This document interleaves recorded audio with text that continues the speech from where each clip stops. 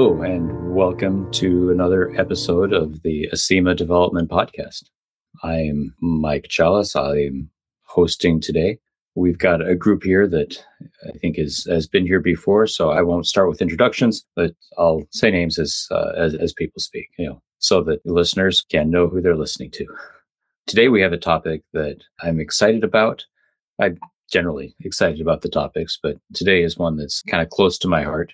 It's what we call our skills clinics. Usually we try to keep things general. Today we're going to be talking about something very specifically that we do at Acima that I hope that other companies will replicate this idea, because I think it's been an extremely valuable thing that we've done.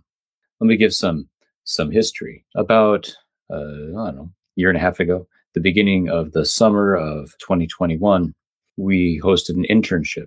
And one thing that we've noticed, and applies to the internship, but it also applies to a lot of other situations in which new developers come into software development. Now, there are people who come through a very traditional path into software. They go to a 4-year university, they get a degree in computer science or something similar, maybe do an internship somewhere, and they go and they get a job. But there are a lot of people who don't follow that path to get into software development. And there are a lot of programs out there to try to bridge that gap.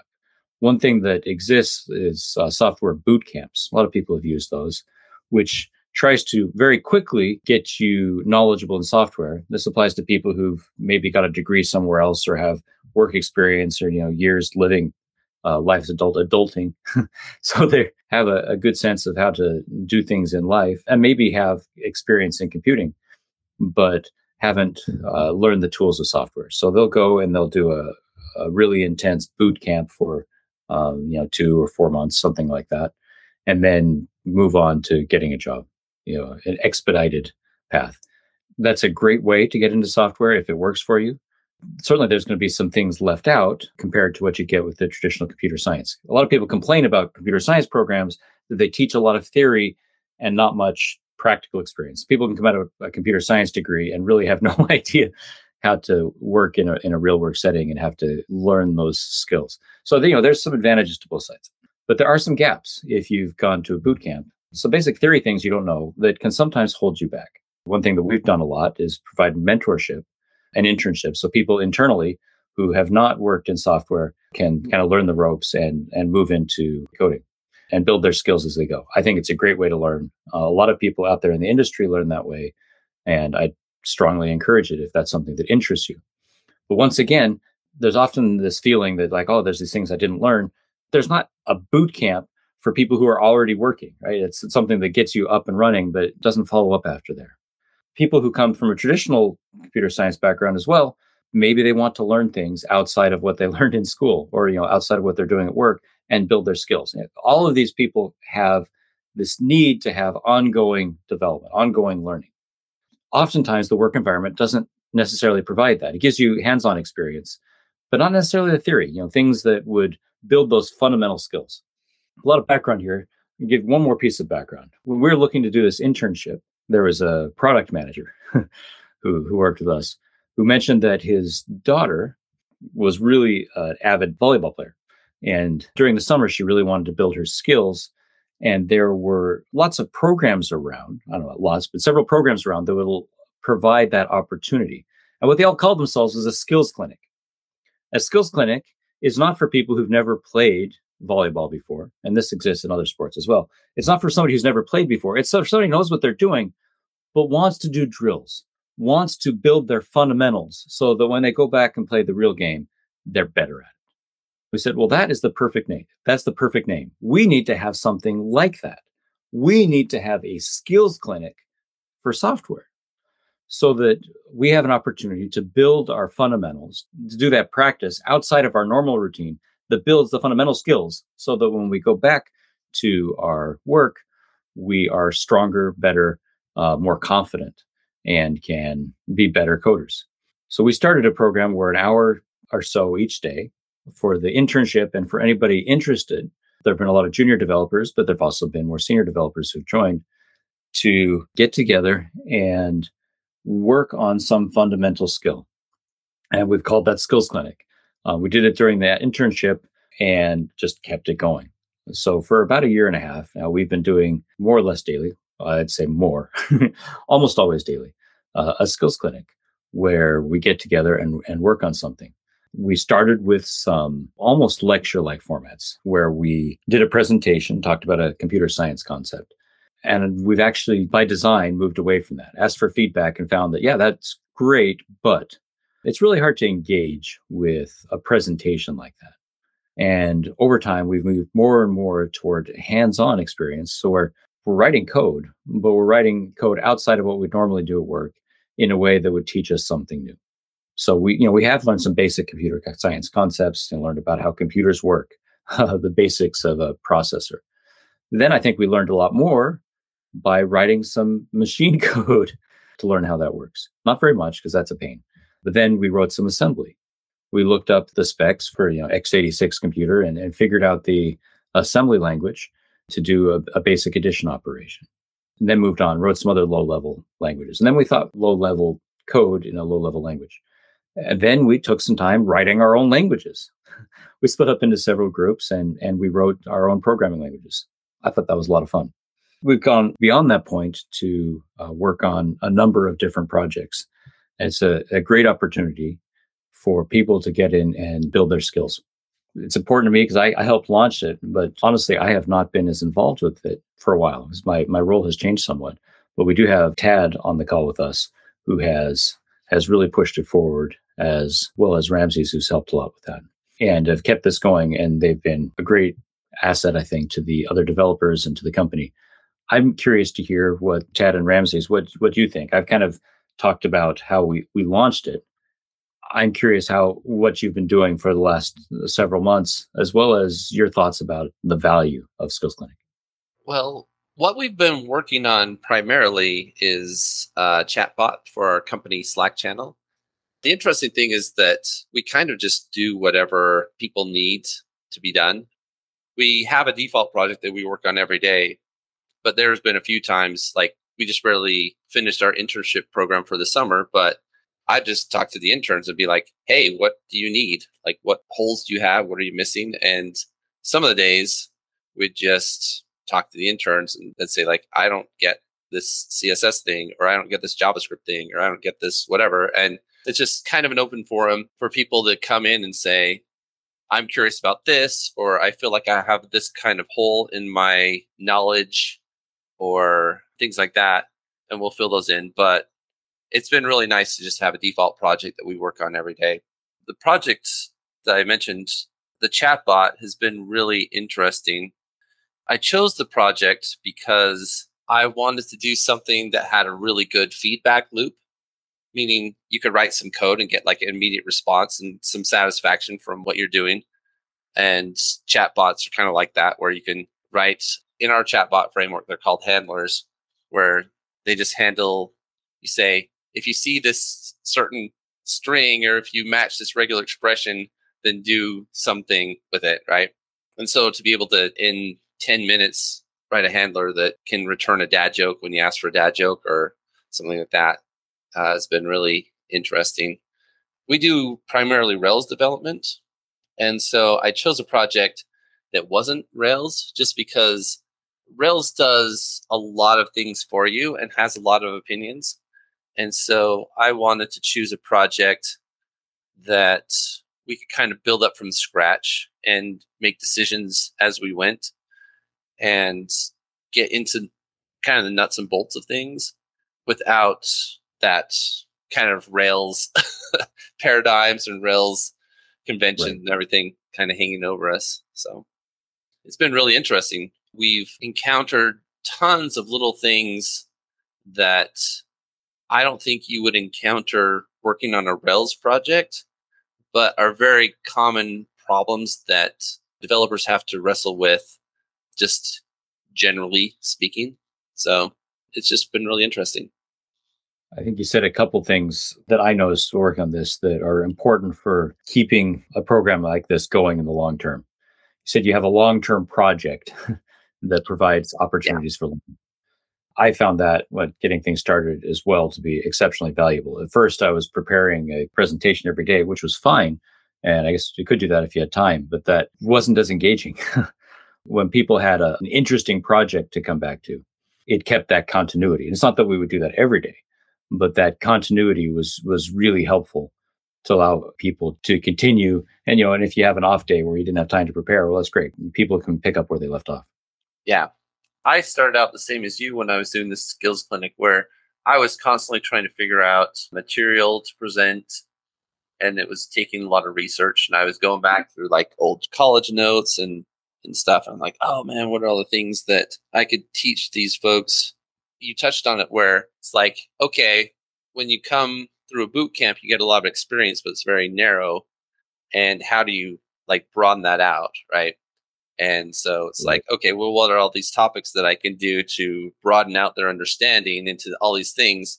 And it turned out that just working on a project that is not the same as what you're doing in your regular day-to-day work was just, well, I don't know, serendipity. It's just surprising how many common developer problems and patterns came out of just working on a project together. And I didn't have to sit and research all these things. It's just like, oh, yeah, we've hit a snag or we've hit an issue. How do we solve it? Oh, there's already patterns or solutions out there. Let's talk about it and figure out which one works for us. And that has been really surprising to me almost. I've had similar experience that you actually get, your hands on the keyboard. This applies beyond software. We talked about this skills clinic. When you go out into the real world and do real things, and rather than just talking about them, it's remarkable how much you notice that you don't notice when you're just trying to explain to somebody. You notice this a lot when onboarding somebody who's just started somewhere. That, oh yeah, you do this to set up. Oh wait, and then there's this other thing. Oh yeah, then there's this other thing you've got to do. Oh yeah, you have to install this. And oh yeah, well, you have to download this. All these things start coming to mind and becoming apparent that you just gloss over in your mind when you've done it 1,000 times. That hands-on work, it surfaces those learning opportunities that you wouldn't get otherwise. Well, I'm curious because we have several people that also participate in the skills clinic. Just throw it out as a question to the rest of you here. What are some of the things that you've learned from skills clinic that you don't get from regular work? Right out of the gate, the first thing that came to mind is direct interaction with Redis constantly. In working in a Rails project, like we just take for granted a gem like Active Model and Active Record and how those work together to give you this seamless interface where suddenly you don't have that. You don't even have a database anymore to enforce cardinality, and you're suddenly trying to figure out, okay, how can we implement a model where I just want to implement some sort of find by functionality, where I want to find a record of some model that by an attribute. Well, getting an introduction to lookup tables, and it's a basic idea, and I think everybody's aware of it, but it's like so infrequently. Like I've never had to implement a lookup table. We got to do that together as a group. Had kind of walking us through the basics of that. So some of the most basic things that are provided to you and you take for granted, you have to surrender to that and implement basic functionality so that you can proceed with your project. So that was the first thing that came to mind. No database, having to interact with Redis and doing everything from memory. Yeah, just to give a little context, we're using a gem called Lita, Lita, that was just barely recently abandoned, but we forked it. We're still going with it, and it doesn't have anything behind it except for Redis is kind of the brains or the storage for the bot. And to have something that primitive is a really interesting constraint because, like Jason said, you don't have indexes, you don't have joins, you don't have a lot of the things a traditional database would give you. So it's like, I can put data in, I can pull data out. How do we solve these problems? It was really interesting. Just out of curiosity, like, how familiar are you guys with Redis now as compared to like a year ago? Is that something you felt like you've learned a bunch about? Yeah, quite a bit. Yeah, quite a bit more comfortable. The different primitive data types that Redis supports. And not only that, but like a recent problem we ran into was a timeout issue where we would have, we'd ask our chatbot to do something, And in a development environment, works great. Happen, it would perform its task, give us the expected output.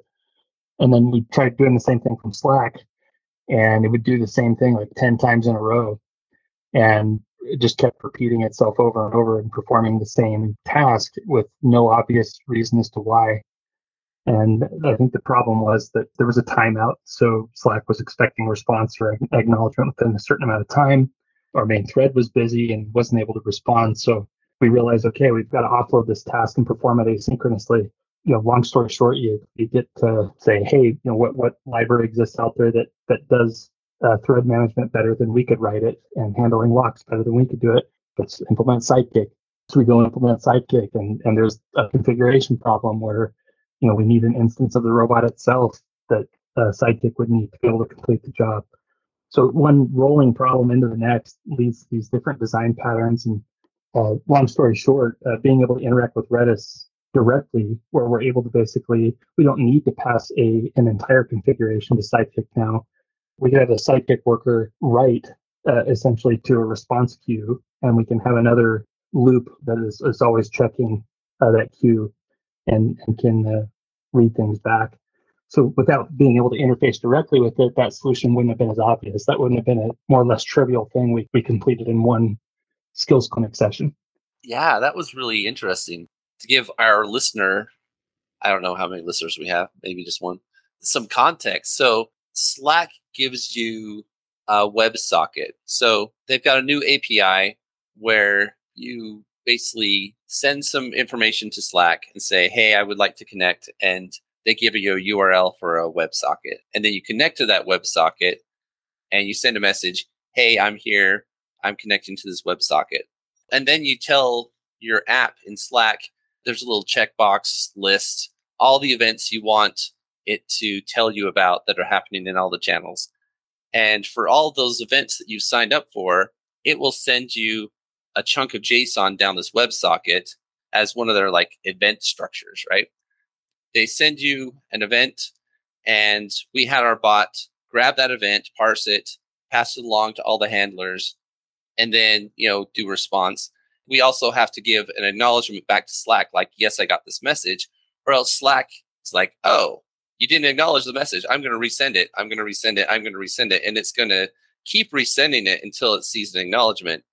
Well, if you get a message, and yes, you can acknowledge it, but then if you go and do a bunch of work that takes a while, then the next message that comes through, you are still busy doing work and you won't be able to send that acknowledgement back, and Slack will start doing all these retries on you. And so we realized, okay, we've got this loop that's just checking for events. If we block that event loop, we're going to have to figure out either store up all these messages or do something, because Slack is going to start sending us a whole bunch of retries, and we don't want to do that.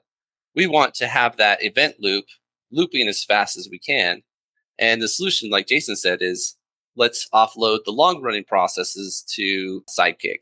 And I was actually really thrilled by this, because having an event loop and being careful not to block your event loop or, slow things down in your event loop is actually a fairly common problem, right? Even on your phone, if you tap a button and if you don't get a response right away, if it doesn't do something right away, then you think it's frozen up.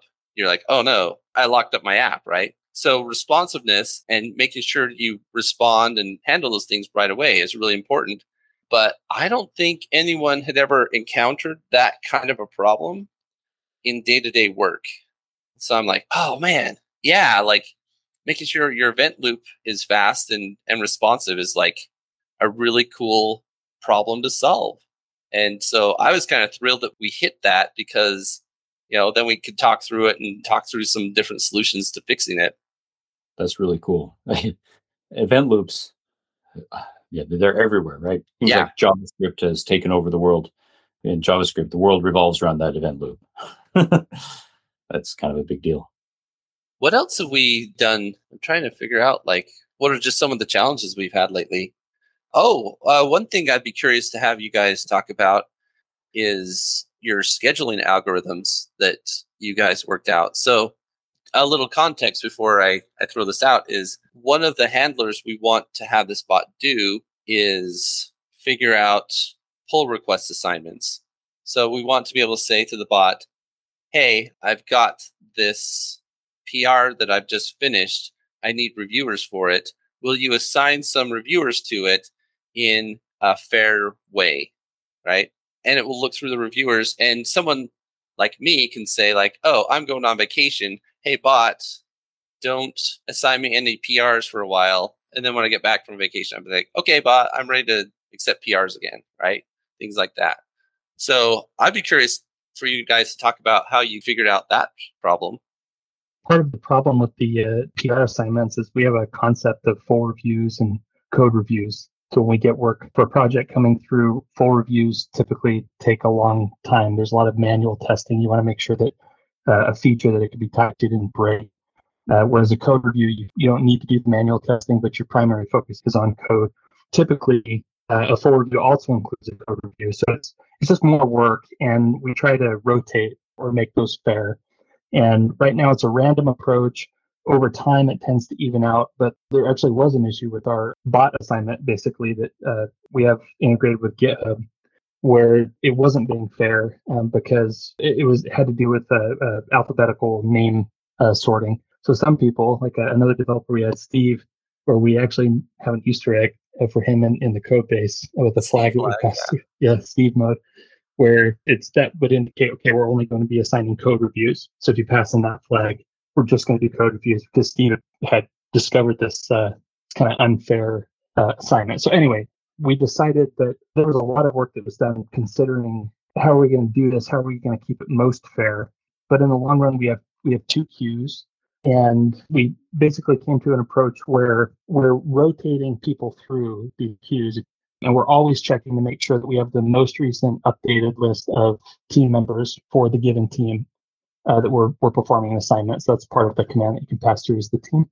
We update that. If we have people in the queue that are no longer on that team after the most recent call, we have to remove them from the queue and redistribute that queue in a fair way. And then if people are unavailable, that's another thing. We could have people on the team, like you said, Tad, I'm going on vacation. Please don't assign me. You can tell Robbie to make you unavailable, and we'll account for that as well. But we have to make sure that it's fair. And then when you come back, what's the fairest approach to getting full review assignments again, or code review assignments? So there's different options and flags that you can pass through. But queue management has been a big topic that has required a lot of kind of thoughtful consideration and considering different approaches to that. Ultimately, we have a kind of first in, first out approach. So it's a general queue structure for these lines, but it's a rotating queue.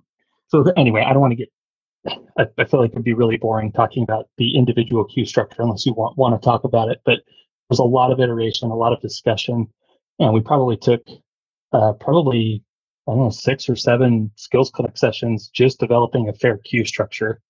And then with every action that you take, making sure that we maintain the fairest approach for those PR assignments.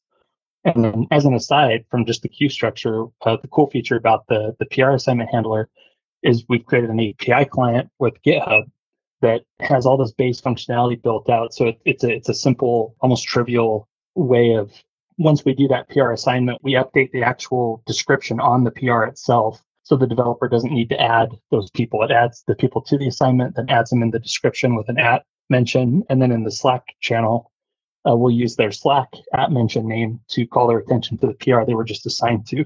So kind of as an aside, and I feel like I'm very long-winded with this, but the queue structure itself, that's a problem that I don't think we would have encountered in our core work. It took a lot of thought. To me, I didn't work on that directly. Sometimes in Skills Clinic, we kind of break into teams and work on our individual parts. For me, one of the more fascinating things was when I learned about queues, it was in a college setting in a class, and they just said, here's a data structure called the queue. Here's your homework assignment. Implement a queue, and implement a queue using a linked list, implement a queue using an array. You'll be graded on it on Friday, right? And so we got queue theory and we got a queue assignment, but we didn't have any use for it. We just kind of did one, and then we were done, and we moved on to the next data structure. And yours was really interesting to me because it came about organically, because you were talking about, okay, how do we distribute this? How do we make it fair? How do we do these different things? And it's just like, so we have code reviews and we have full reviews. What if we had essentially 2 lines that people were standing in waiting to be up for these things? And that kind of just matches a queue perfectly. And we just implemented queues in Redis, right? And that worked. The other thing that was really fascinating to me is scheduling problems are, I think, a pretty common problem to encounter just as a developer in general. And to see you guys working through the scheduling problems, making sure that, because like I learned these things, in a formal classroom. And so we learned terms like starvation, right? Like, what if this job never takes place on accident? Or what about all these different things? And you guys didn't necessarily have that same vocabulary, but you guys encountered the same problems and you found solutions for the same kind of problems as you would in just like regular scheduling. And I thought that was really interesting to just see that just having a real world project introduced all these concepts to you just organically, and you had to just solve them and work through them just organically. So that was a really interesting thing for me to observe just from the outside. Such great stuff. I'm curious, we have Mark with us, who is part of our inaugural cohort. So I was saying for fancy words. He was part of our first group in an internship that did the skills clinic, and then he's come back and he's done it more recently. I'm curious, Mark, what parts of the skills clinic you found most useful that you would recommend other companies implement in order to help people who are wanting to grow their skills, from your perspective, at least? Hello, I'm Mark. I guess the part that I find most useful is the explanations that my teammates give when they're editing the code right in front of me, because they can explain what they're doing as well as explaining how they've come to this conclusion, as well as other things like explaining how to debug something, because you can tell someone to debug something and give them tools, but giving someone tools to debug something and actually showing them how to debug something and what to look for when debugging something are very different. Something that's been funny to me is we usually do a shared session using VS Code, which I think is crazy. Like, I love it that everyone can code and type and talk to each other at the same time. And one person could be working at the top of the file, another person could be working at the bottom of the file. But that's just an aside. What's been really interesting to me is I'll present something and I'll talk about it and I'll just be doing my regular thing. And I'll be like, oh man, I need to debug something or I need to do something. And afterwards, people will tell me, oh, I totally learned some little like debugging technique, or I learned some like programming technique just by watching you.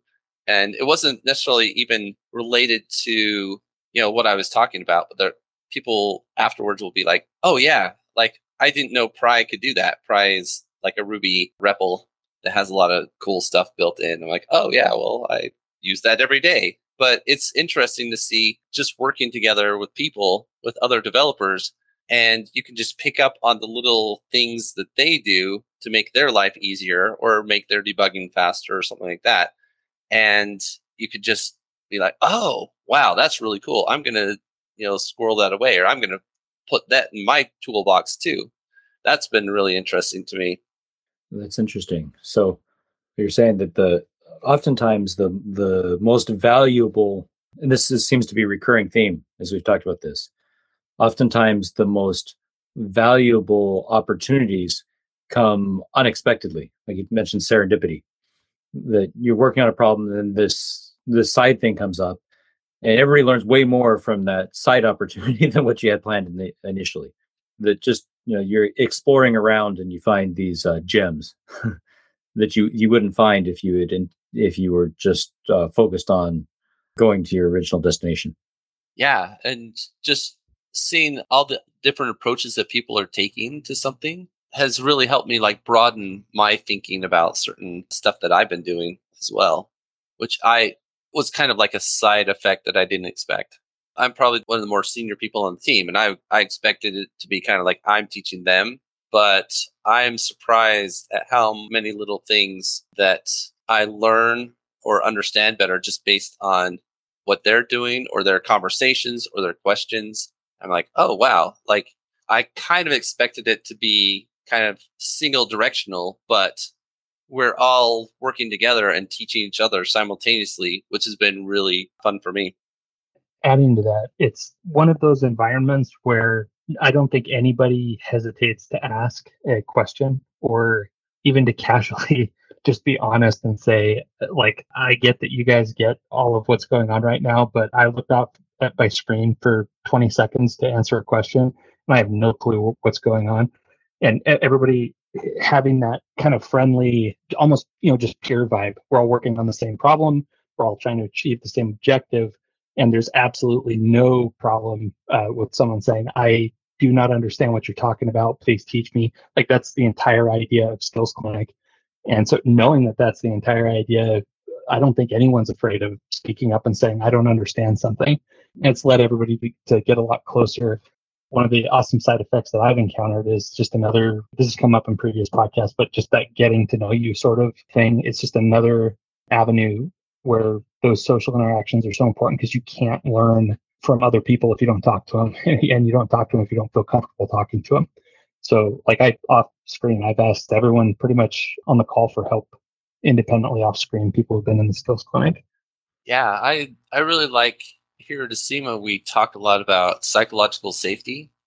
And I think we even turn that up in Skills Clinic where we all come in and we're just like, the whole reason we're here is because we're ignorant about something and we want to learn more about everything, right?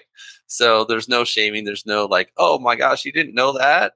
Like nothing like that. It's all really exciting to say like, oh, you didn't know about that? Well, this is exciting because today is the day you get to learn about, and then, something. We're excited to share with each other as opposed to, like putting each other down, or I don't know. I'm curious to ask maybe Eddie, what have you learned from Skills Clinic, or what things have you gotten out of it?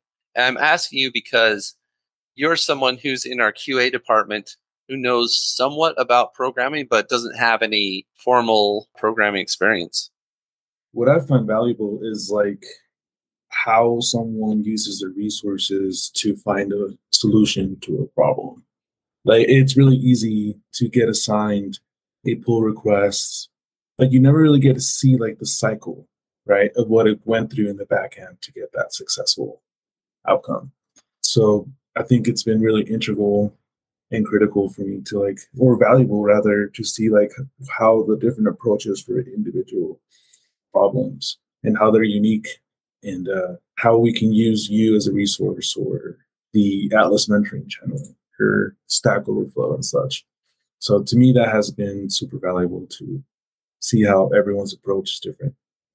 Yeah, that's interesting. Something that I've noticed is that it's not lack of skill, it's lack of experience, probably, that slow people down or block people.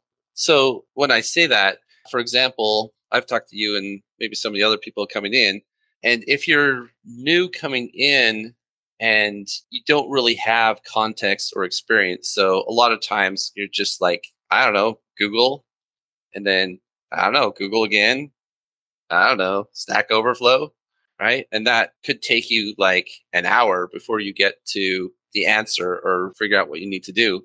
But if someone else who's familiar with it comes along and is like, oh yeah, I know exactly the documentation that you probably want to read, or I know exactly which library you could use to fix that or solve that problem, then suddenly it's like, oh, blindly searching for an hour just got replaced with 10 minutes of talking to somebody and getting a recommendation. I just wanted to kind of echo what you said. I think I saw a video from What Makes Someone Successful, and one of those topics really was like, reach out to someone who's in that same profession, who's been there longer, right? It's like a cheat code, right? Like a shortcut. It's like you can eventually stumble to the same problem through like sweat and agony and blood, and stress, or you can reach out to someone who's already been through that map, and like cut it significantly to give you the answer. So like, why wouldn't you use someone who has run into that problem, like a real life cheat code, Matt Banbury was a senior developer at Acima for a long time, and I had a conversation with him once, and he oversimplified it, or he may have been being facetious, but I think there's a kernel of truth in this. He said the only difference between like a junior dev and senior is how proficient they are at finding the answers that they're looking for. They learn to learn better, or they learn to find those answers or search better. That could be a number of different things, but that just came to mind as we were talking about this. More than a kernel of truth. It's remarkable how true that is. Well, that's funny because what was it, like a couple of weeks ago, you were implementing some JavaScript stuff and some marketing and tracking and things like that. And you reached out to me and I was like, oh my gosh, Jason, I've got scar tissue. I've got stories. I see you're about to step on a path that I've been down. And let me tell you, it's not pretty at the other end, but here's how it will go. And here's how you're going to get there. Right. That was just kind of funny to me, is that I think we all have scar tissue from some gnarly problems we've had to deal with and a story to tell. And then, just like, oh yeah, I see what path you're on. Here you go. Like, good luck. And here's where you're going to end up. Exactly as it was mentioned. It's kind of funny. You were saying that, and as what you were explaining to me about the problem we were encountering, exactly what was happening, and it sounds like it's just something everybody has to deal with. We've talked about kind of the origin of this skills clinic idea, a lot of things we've worked on, and what has made it useful. And in a sense, like, if I were to summarize what I've heard, a lot of what has made it useful is not necessarily like the overt, this is what we plan to talk about, but the incidental benefits of having developers work together and watch each other and learn. Of course, you can get that from pairing. There's other scenarios that can come up, but in Skills Clinic, you're actively going and looking for these new experiences that you might not encounter otherwise. From my perception, I think it's been a very valuable thing that we've done, and I would recommend that others try it. Is that a universal sentiment? Would you recommend that other companies try this idea? Start up a skills clinic, and start this daily pattern to improve your skills together? Absolutely. I've learned a ton, and I've hit things that I didn't expect to hit and learned things I didn't expect to learn.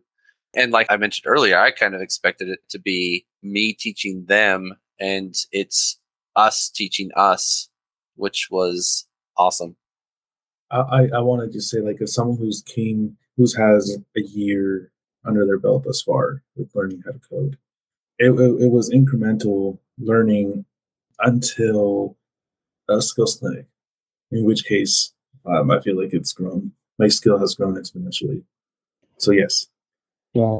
For those concerned that it's a wasted hour every day, you get 100-fold back out of that invested hour. It's amazing how much you can get back. Like Tad was saying, it's serendipitous that you talked about this topic incidentally on Tuesday and Thursday. That solution came up in my actual work, and that just saved me more than the hour I invested in Skills Clinic. So it's this compounding effect. I think Skill Clinic is very useful, at least as a coder. For other jobs, they might not do it as often or might structure it differently, but I do think implementing some sort of Skill Clinic session at least once a week would be good for other companies as well. I really like the regularity that we've set up, that now I know, like, every day, 10 o'clock, I'm going to be doing this, right? I think when we had it like alternating mornings and afternoons and only some of the days and stuff like that, we kind of lost something. But having it as a regular part of our day and having it as something to look forward to and having it blocked out so we're not having meetings on top of it and stuff like that has really made it much better. And maybe that's a good place to land, is that if you want to make this work, you got to be consistent. You should come up with something that you can work on for a while. something out of band that you're not necessarily working on in your daily work, that give people different experiences, and just be consistent about it. And we've heard some witness here, testimonials, that it's an investment that has a high return. Those who are listening are in a position to try something like this. I highly recommend that you try it. And worst thing that can happen is it doesn't work out for you. But this opportunity to improve the skills of the people you work with and help everybody take the abilities they have and grow them and become more effective is extremely worthwhile. Thank you, everybody, for being here. Thank you to our listeners. I hope you can put this into practice. See you next time.